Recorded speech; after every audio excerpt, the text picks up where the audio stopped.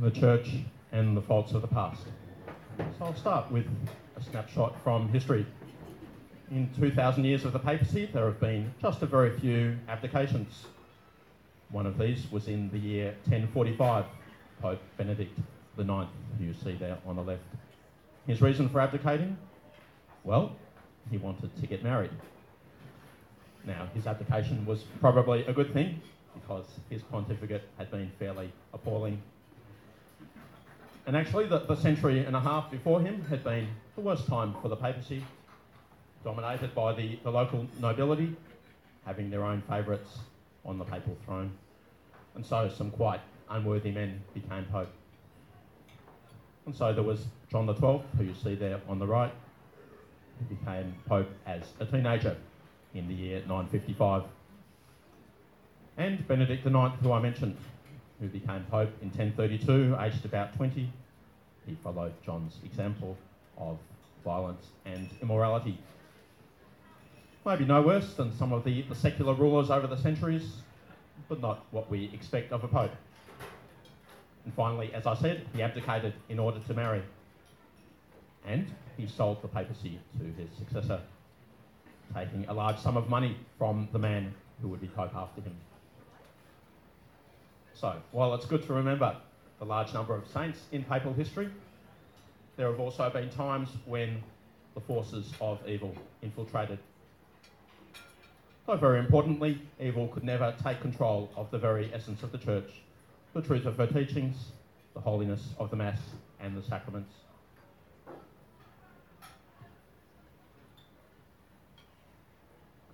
As Catholics, we always remember the words of Jesus to St. Peter. You are Peter, and upon this rock I will build my church, and the gates of hell shall not prevail against it. And those words give us the certainty that the Catholic Church, founded by Jesus on Peter as the first pope, the Catholic Church will be upheld in truth and grace until Jesus returns in glory at the end of time. But those words also warn us that the gates of hell, the spiritual forces of evil, will battle with great fury until the end of time to try to tear down his church.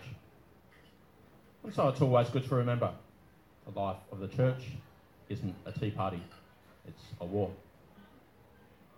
And when the forces of evil do infiltrate and even seem to get the upper hand, that doesn't lead good people to desert the army, it leads them to fight all the harder. The great convert, Blessed John Henry Newman, who will be canonised next month, he gave this powerful image. The Catholic Church, he said, inherits the promise made to the disciples that they should take up serpents, and if they drank any deadly thing, it should not hurt them. When evil has clung to her, and the barbarian people have looked on with curiosity or in malice, till she should have swollen or fallen down suddenly, she has shaken the venomous beast into the fire and felt no harm. He's drawing there on the incident near the end of the Acts of the Apostles where St. Paul, shipwrecked on Malta, gets bitten by a viper. And to the amazement of the natives, he's unaffected by it. And so maybe Newman was thinking of times in the history of the church, like the 10th and early 11th centuries, when evil had clung to her.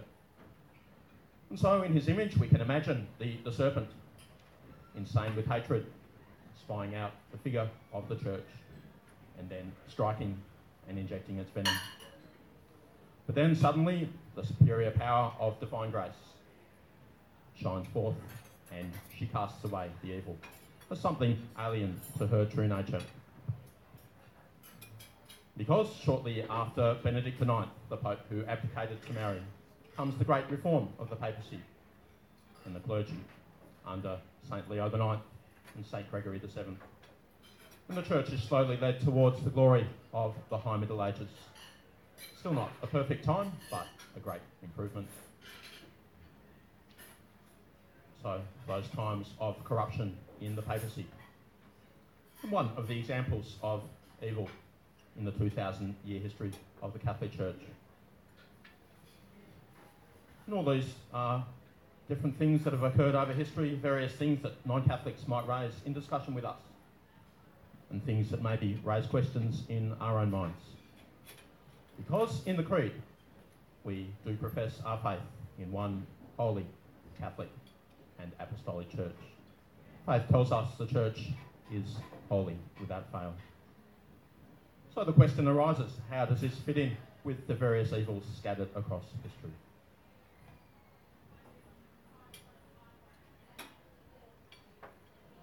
I'll refer here to a document published by the International Theological Commission in the year 2000, entitled Memory and Reconciliation, the Church and the Faults of the Past, which is the title of my talk this evening. So the International Theological Commission is a body of theologians set up by Pope Paul VI in 1969 as an advisory body to the magisterium. And so in the lead up to the year of Great Jubilee, the year 2000, celebrating 2,000 years since the birth of Christ, one of the themes that St. John Paul II had for the Jubilee was what he called the purification of memory, reflecting on some of the shadows of the past and asking forgiveness.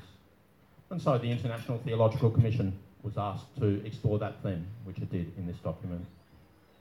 Now, at the opening of its document, the Commission quoted Pope John Paul's words, "As the successor of Peter, I ask that in this year of mercy, the Church, strong in the holiness which she received from her Lord, should kneel before God and implore forgiveness for the past and present sins of her sons and daughters."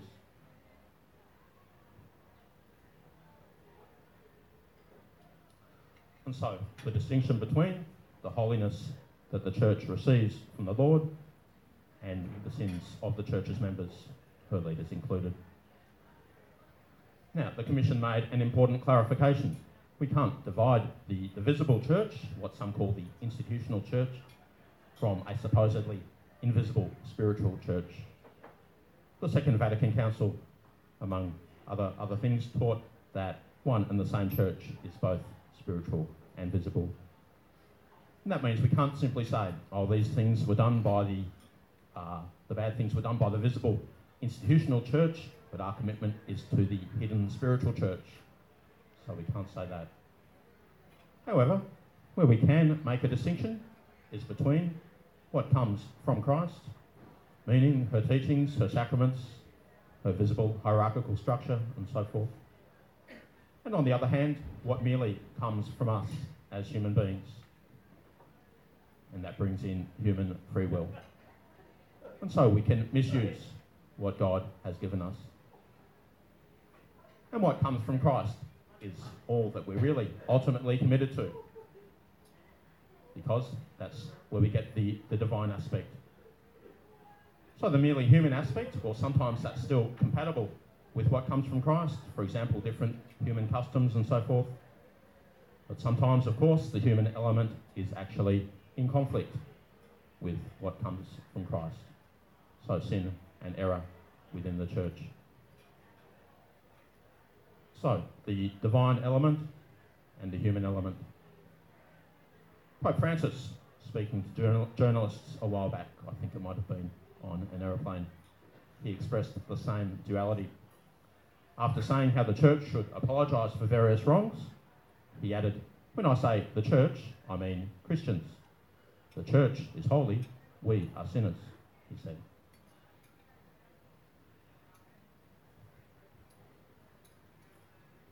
Back in 1968, Pope St. Paul VI expressed something similar in the Credo of the People of God, a wonderful document that I strongly recommend to your reading.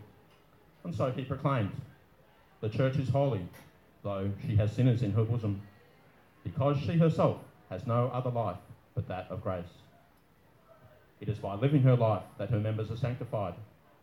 It is by removing themselves from her life that they fall into sins and disorders that prevent the radiation of her sanctity.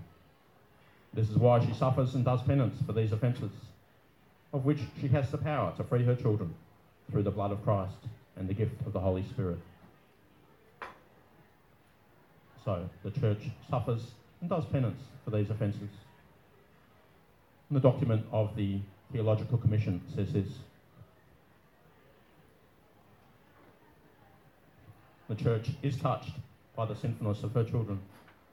She is holy in being made so by the Father through the sacrifice of the Son and the gift of the Spirit. She is also, in a certain sense, sinner, in really taking upon herself the sin of those whom she has generated in baptism.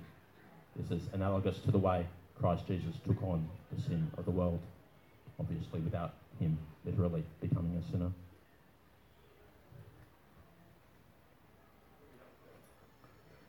I'm going to quote St. Thomas Aquinas.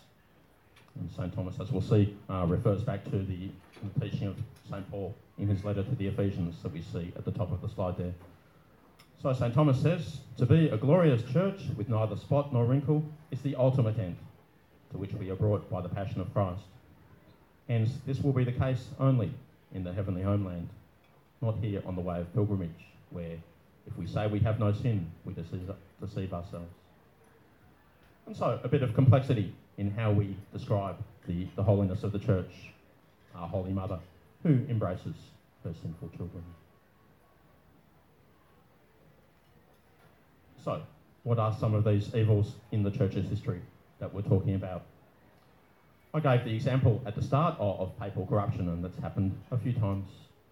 Of course, every pope in history has been a sinner to one degree or another, just like all of us. But a few of them stand out for iniquity, like John the XII and Benedict IX, who I mentioned, or at the Renaissance, Alexander VI, the Borgia Pope.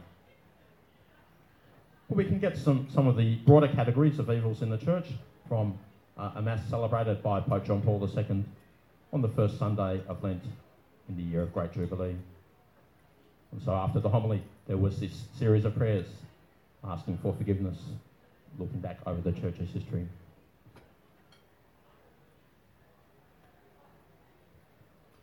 And so different cardinals came forth and prayed for forgiveness for these different categories of sin. So after a general confession of sins, there was the confession of sins committed, it was said, in the service of truth, meaning intolerance and persecution, as with the Inquisition. Then sins that harmed the unity of the church, when Catholics have contributed to division among Christians. Sins against the people of Israel, and so the different forms of persecution of the Jews in particular. Then it named sins against love, peace, the rights of peoples, respect for cultures and religions. So referring to the different times when Catholics, whether popes or monarchs, have instigated unjust wars. Or referring maybe to some of the oppression that took place at the time of European colonisation. Next, they mentioned sins against the dignity of women and the unity of the human race. So we know the great contribution that Christian faith has made to the position of women. And yet it's taken a long time for that to fully permeate the church's understanding. And then the unity of the human race, the reference there is to racial and ethnic discrimination. And finally, it names sins in relation to any violations of human rights. This was all shortly before the abuse scandals really exploded into the church's consciousness in 2002. And obviously, when we think of this whole topic of evils in the history of the church, one of the things in our minds is inevitably the abuse crisis. I'm not going to focus on that because, for one thing, with all its different aspects, it could easily take up the whole session. And because it's an ongoing issue, it brings in lots of elements beyond the theological. But a lot of the things I say will obviously be of application to any evils in the history of the church, and so to the abuse crisis in particular.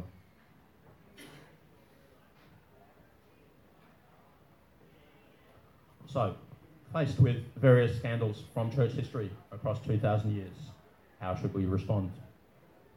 Well, first, the Theological Commission tells us we need to have an accurate picture of the real history. So mixed in with valid charges are all sorts of legends and generalisations and false accusations. Often too, perspective is missing.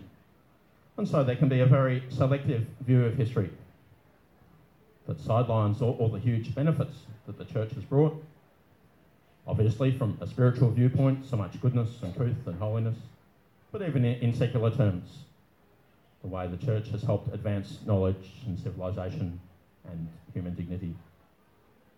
And the selective view also can downplay that the very same sins and evils from church history, like wars or persecutions, they've obviously also been present outside the church, and often enough, even more strongly. In other words, that shows the problem isn't with the faith as such, but with the human race. We should also distinguish between sins committed in full knowledge and guilt. We distinguish that from mistakes made in good faith, where the implications of the gospel haven't yet fully permeated people's thinking. Because the Holy Spirit works gradually and gently with the whole human race, and that includes Catholics. So the gospel comes to a person, to a society, already influenced in all sorts of ways, positive and negative, by their culture and history. And that has an impact on how completely they receive the gospel. And this includes, of course, not just the laity, but the hierarchy. They're not magically immune from their culture. And so it's only step by step that the church has fully applied gospel principles to matters like, for example, slavery or religious freedom. No false teachings on such matters have ever been or will ever be proclaimed as dogmas of faith. And yet, on the other hand, the full truth doesn't get understood and proclaimed all at once either. And this is what we call the development of doctrine. The Holy Spirit keeps leading us deeper and deeper in our understanding of the fullness of truth revealed in Christ. And the document of the International Theological Commission, it speaks about the need to assess the past within the context and understanding of the time. So the different paradigm when church and society were totally intertwined. And yet, at the same time, without totally relativising moral principles to the historical situation.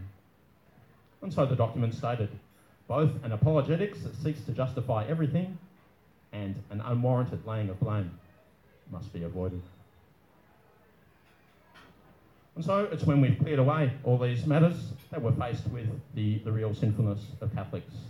And it's then we can say, again, leaving final judgment of individuals to God, it's then we can say, guilty as charged. As we said, Christ has promised us the truth of the Church's teachings and the grace of the sacraments, but these don't guarantee that we will live accordingly.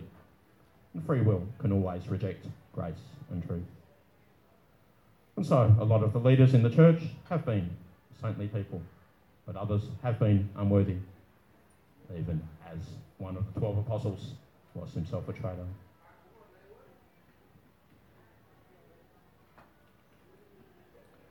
And Jesus himself actually warned that the kingdom of heaven, in the form that it takes in this present world as the church on earth, it would be like a net containing good fish and bad, or a field where the enemy has sown weeds among the wheat. And so we may well ask, how could the actual fulfilment of his prophecies that we see over the course of history, how could that invalidate his promises? Of course not. Or Jesus speaks about the unfaithful steward, which applies very naturally to unfaithful church leaders. So he says in his parable, if that servant says to himself, my master is delayed in coming, and begins to beat the men servants and the maid servants, and to eat and drink and get drunk, the master of that servant will come on a day when he does not expect him. And Jesus said to the disciples about the Jewish religious leaders, the scribes and Pharisees sit on Moses' seat. Therefore, do whatever they teach you and follow it, but do not do as they do, for they do not practice what they teach.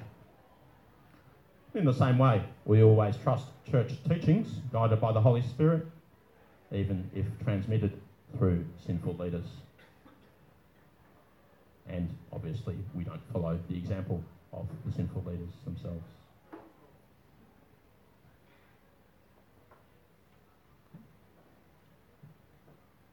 An important point to note is that a lot of the categories of sins that were included in the request for forgiveness in the liturgy in St. Peter's that I mentioned, they were sins of lay Catholics, for example, in the history of colonialism. And sometimes as well, it was the clergy standing up for the rights of the oppressed against some of what the laity were doing. Often when people discuss the evils present in church history, they typically just mean sins of the popes, of the hierarchy, of the clerics. But that's actually a very clericalist approach, which we all know is a very bad thing. Because the church isn't identified with the hierarchy, it includes all her baptised members. And obviously the sacrament of holy orders doesn't magically immunise someone from sin any more than baptism or confirmation. And yet people still typically have this feeling that the sins of priests challenge their faith in a way that the sins of the laity don't challenge faith, as though from the promises of Christ we would have expected all the ordained to be saints. Well, quite mistaken, of course. Now, whether this makes the theological problem better or worse, I'm not sure, because it means that when we think of sin in the church, we need to include all the sins of the laity as well. And maybe we should be nearly as shocked by the sins of the laity who violate their baptism as the clergy who violate their ordination. Or maybe not especially surprised by either. We all have free will. This point that the sacraments aren't magic also applies to the Eucharist. So if someone receives communion while deliberately remaining in a state of grave sin, that actually makes them spiritually worse off, not better, since it's then the grave sin of sacrilege. And so we can easily see that those who are often receiving the sacraments, they wouldn't necessarily become holy. For example, the corrupt popes when they celebrated Mass. And so again, it's not any lack of power in the sacraments, it's the misuse of sacraments by free will. Again, it's really a form of clericalism to have our faith influenced by deficiencies in the hierarchy. If we thought that the truth of church teachings was because this pope or this bishop was so wise or so holy, then the discovery that they actually weren't wise or holy, well, that would logically undermine our faith in the church teachings. Or if we thought that the grace of the sacraments was because of the holiness of the minister, then the discovery that the minister wasn't so very holy would undermine our trust in the grace of that particular sacrament. But actually, no human being, no matter how holy, could produce the grace of the sacraments. And no mere human being is wise enough for us to put faith in their teachings as infallible. And it's almost idolatry to suppose that they were. It's only because God guides church teachings according to Christ's promises that we put our faith in them. It's only because Christ acts in the sacraments that we believe they confer grace. So the wisdom or the holiness of the human instrument that God uses, well, it's an enhancement, but it's not central. Christ is central, not the priest.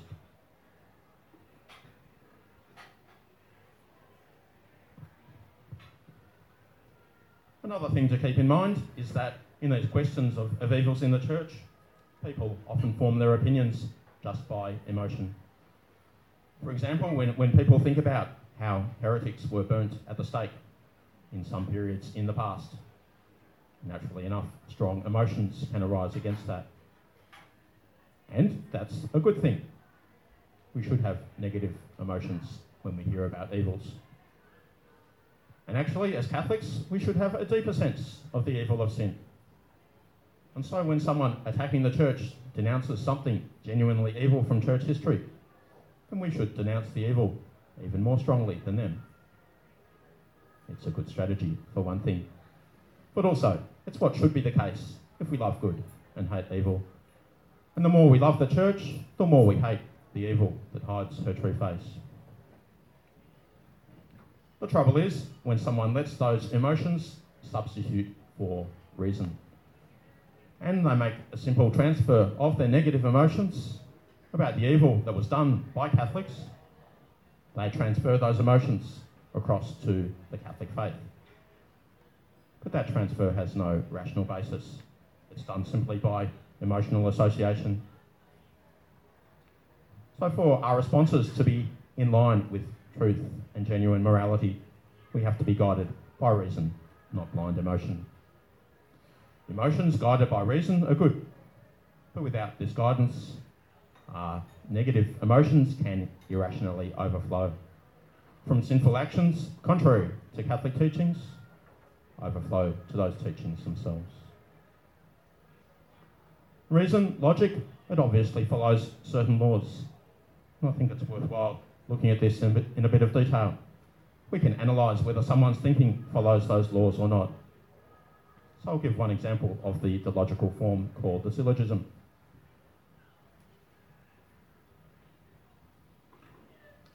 So two statements, the premises, leading to a third statement, the conclusion. Christ promised that the leaders in the church would never commit great sins. Now, as we'll see, there was no such promise. But taking that as a premise. Second, but leaders in the church have committed great sins, therefore what Christ promised was false. Now, that's valid logical form. If the two premises are both true, then the conclusion would logically follow. But obviously, premise one is false. Christ never even hinted at such a promise, and that's why the conclusion isn't true either. And actually, as we saw, he indicated the opposite, that some church leaders would be unworthy. And so the existence of sin in the church doesn't invalidate his promises, even slightly.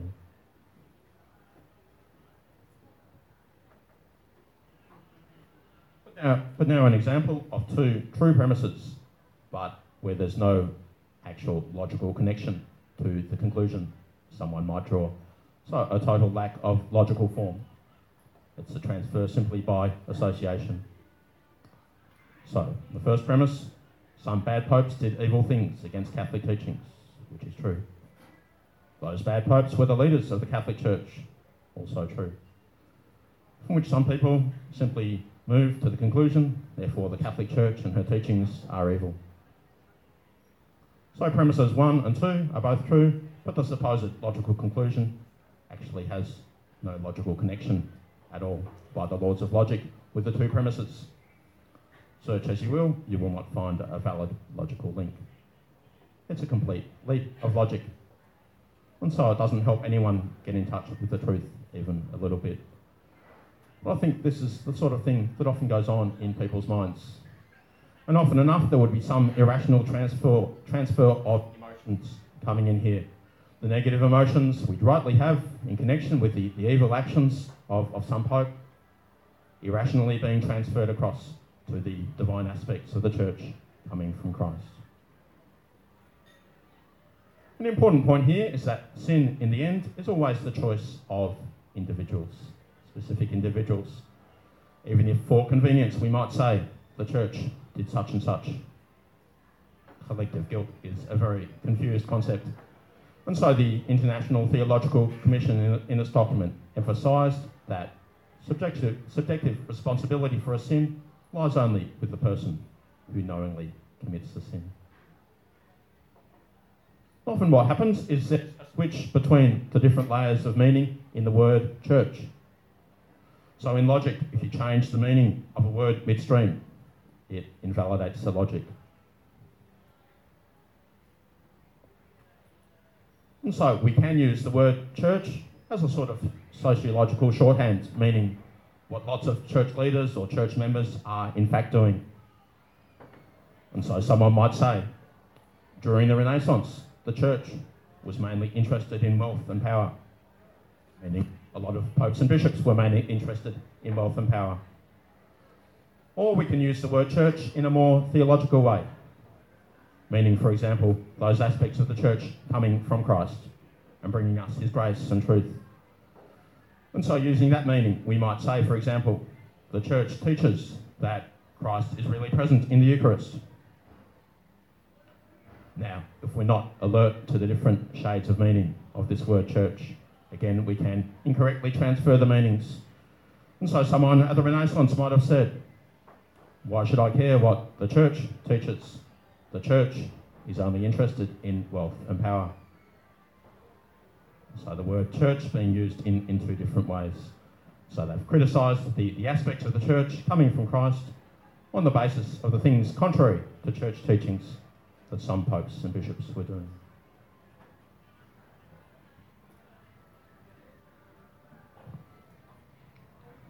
So logically, arguments like that, they have zero impact on whether the Catholic faith is true. And that means that evils in the church that actually go contrary to Christ's teachings, they don't even weigh one little bit against Christ himself or against his teachings and his grace that come to us in the church. And so it's important we don't give evil the false victory of imagining that it somehow at least diminishes the goodness of good things with which the evil might have become associated. Now, evil damages or destroys the good directly opposed to it. And so, a sin damages or destroys the moral goodness of the person committing the sin. Well, let's suppose, for example, this great sinner is also a great musician. Their sin doesn't damage the goodness of music, as though music itself is now somehow tainted. In the same way, the good coming forth from God's hand remains the good. All the good things in the church remain what they were to the glory of God. Pope John Paul gave a great image. When sunlight shines through a stained glass window, it produces beautiful colours within. But if the window has a lot of dirt on it, that affects how well those within can see the sunlight and the stained glass. But the sunlight itself is totally untarnished. And underneath the dirt, the stained glass still has the same beauty. We just need to clean the dirt away. So the sunlight and the stained glass, the truth and grace coming from Christ, shining through his Holy Catholic Church. And it doesn't astound us when even good things that God has established, whether in creating the world or redeeming it, when his good things get twisted to evil. Because actually, when you reflect on it, this is the way evil always works. To take something good, even something holy, and to distort it. And St. Thomas Aquinas explains that evil can't exist all by itself. It's always parasitic on the good. So, for example, that Christ established only one church with the fullness of the means of salvation. Well, that's a good thing. It's part of his plan to reunite the human race in one family of faith. And yet, that very uniqueness of the church, it can get twisted into intolerance, even persecution of those outside. And this sort of thing happens when one truth loses the balance provided by another truth. So in this case, the truth that was in the shadows in some periods of history was the truth of the dignity of the human person that would have prevented the persecutions, and that got lost. And so it is that sometimes cultures of sin arise in the church because one aspect of the truth might go into the shade. But again, never so as to contradict the truth of church teachings or the grace of the sacraments.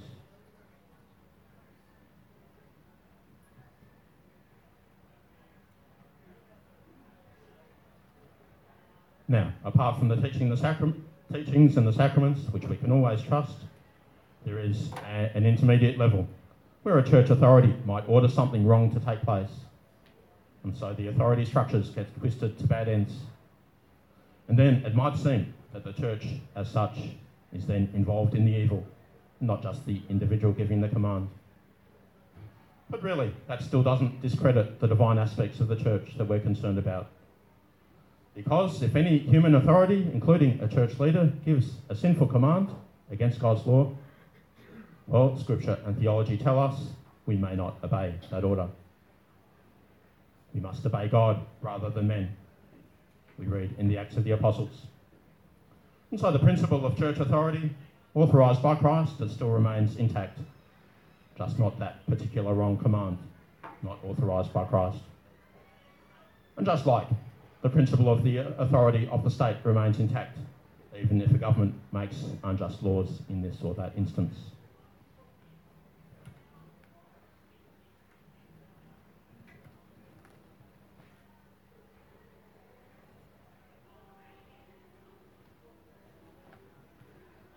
So just summarising all the different points. First, our faith is always in Christ's promises, summed up in those words to Peter, "Upon this rock I will build my church, and the gates of hell shall not prevail against it." And that also implies that the gates of hell will be trying very hard to prevail until the end of time. Second, the Holy Church has divine and human aspects. And it's the divine aspects, the truth of her teachings and the grace of the sacraments that never fail in holiness. But we, her members, have free will, and so sin enters.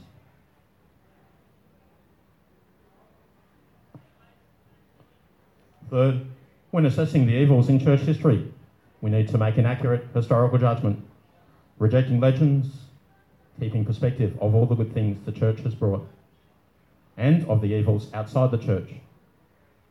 When judging people's actions, keeping in mind the knowledge and conditions of that time and culture, God's gradual formation of his people and the world. And sin in the church is actually a fulfilment of Christ's prophecies, the weeds and the wheat, the unfaithful stewards.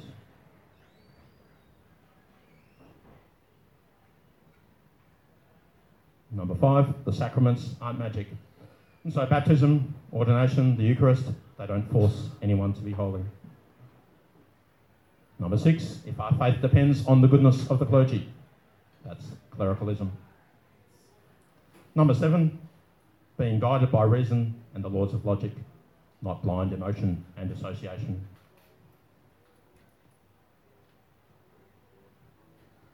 Number 8, there is no such thing as collective guilt. Sin is always the responsibility of individuals.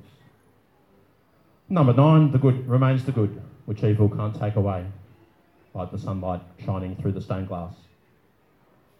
Number 10, evil is always a twisting of something good coming from God. And so it doesn't surprise us that any good thing in this world can be twisted, even in the church.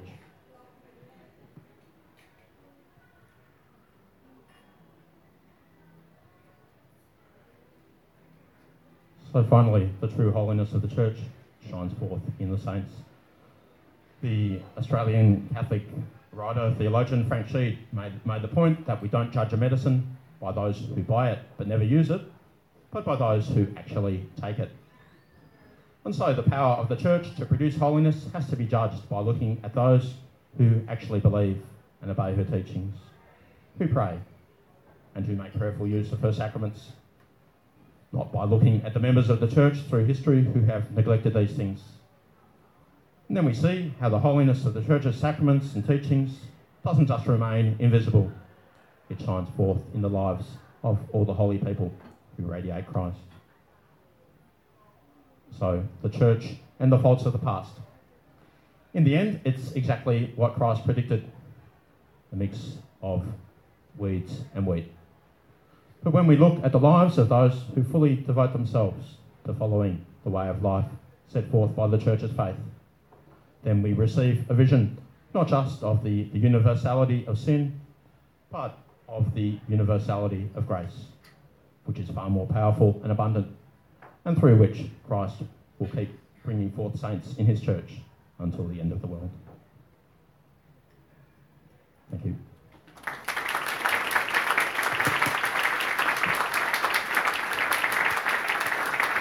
Thank you so much.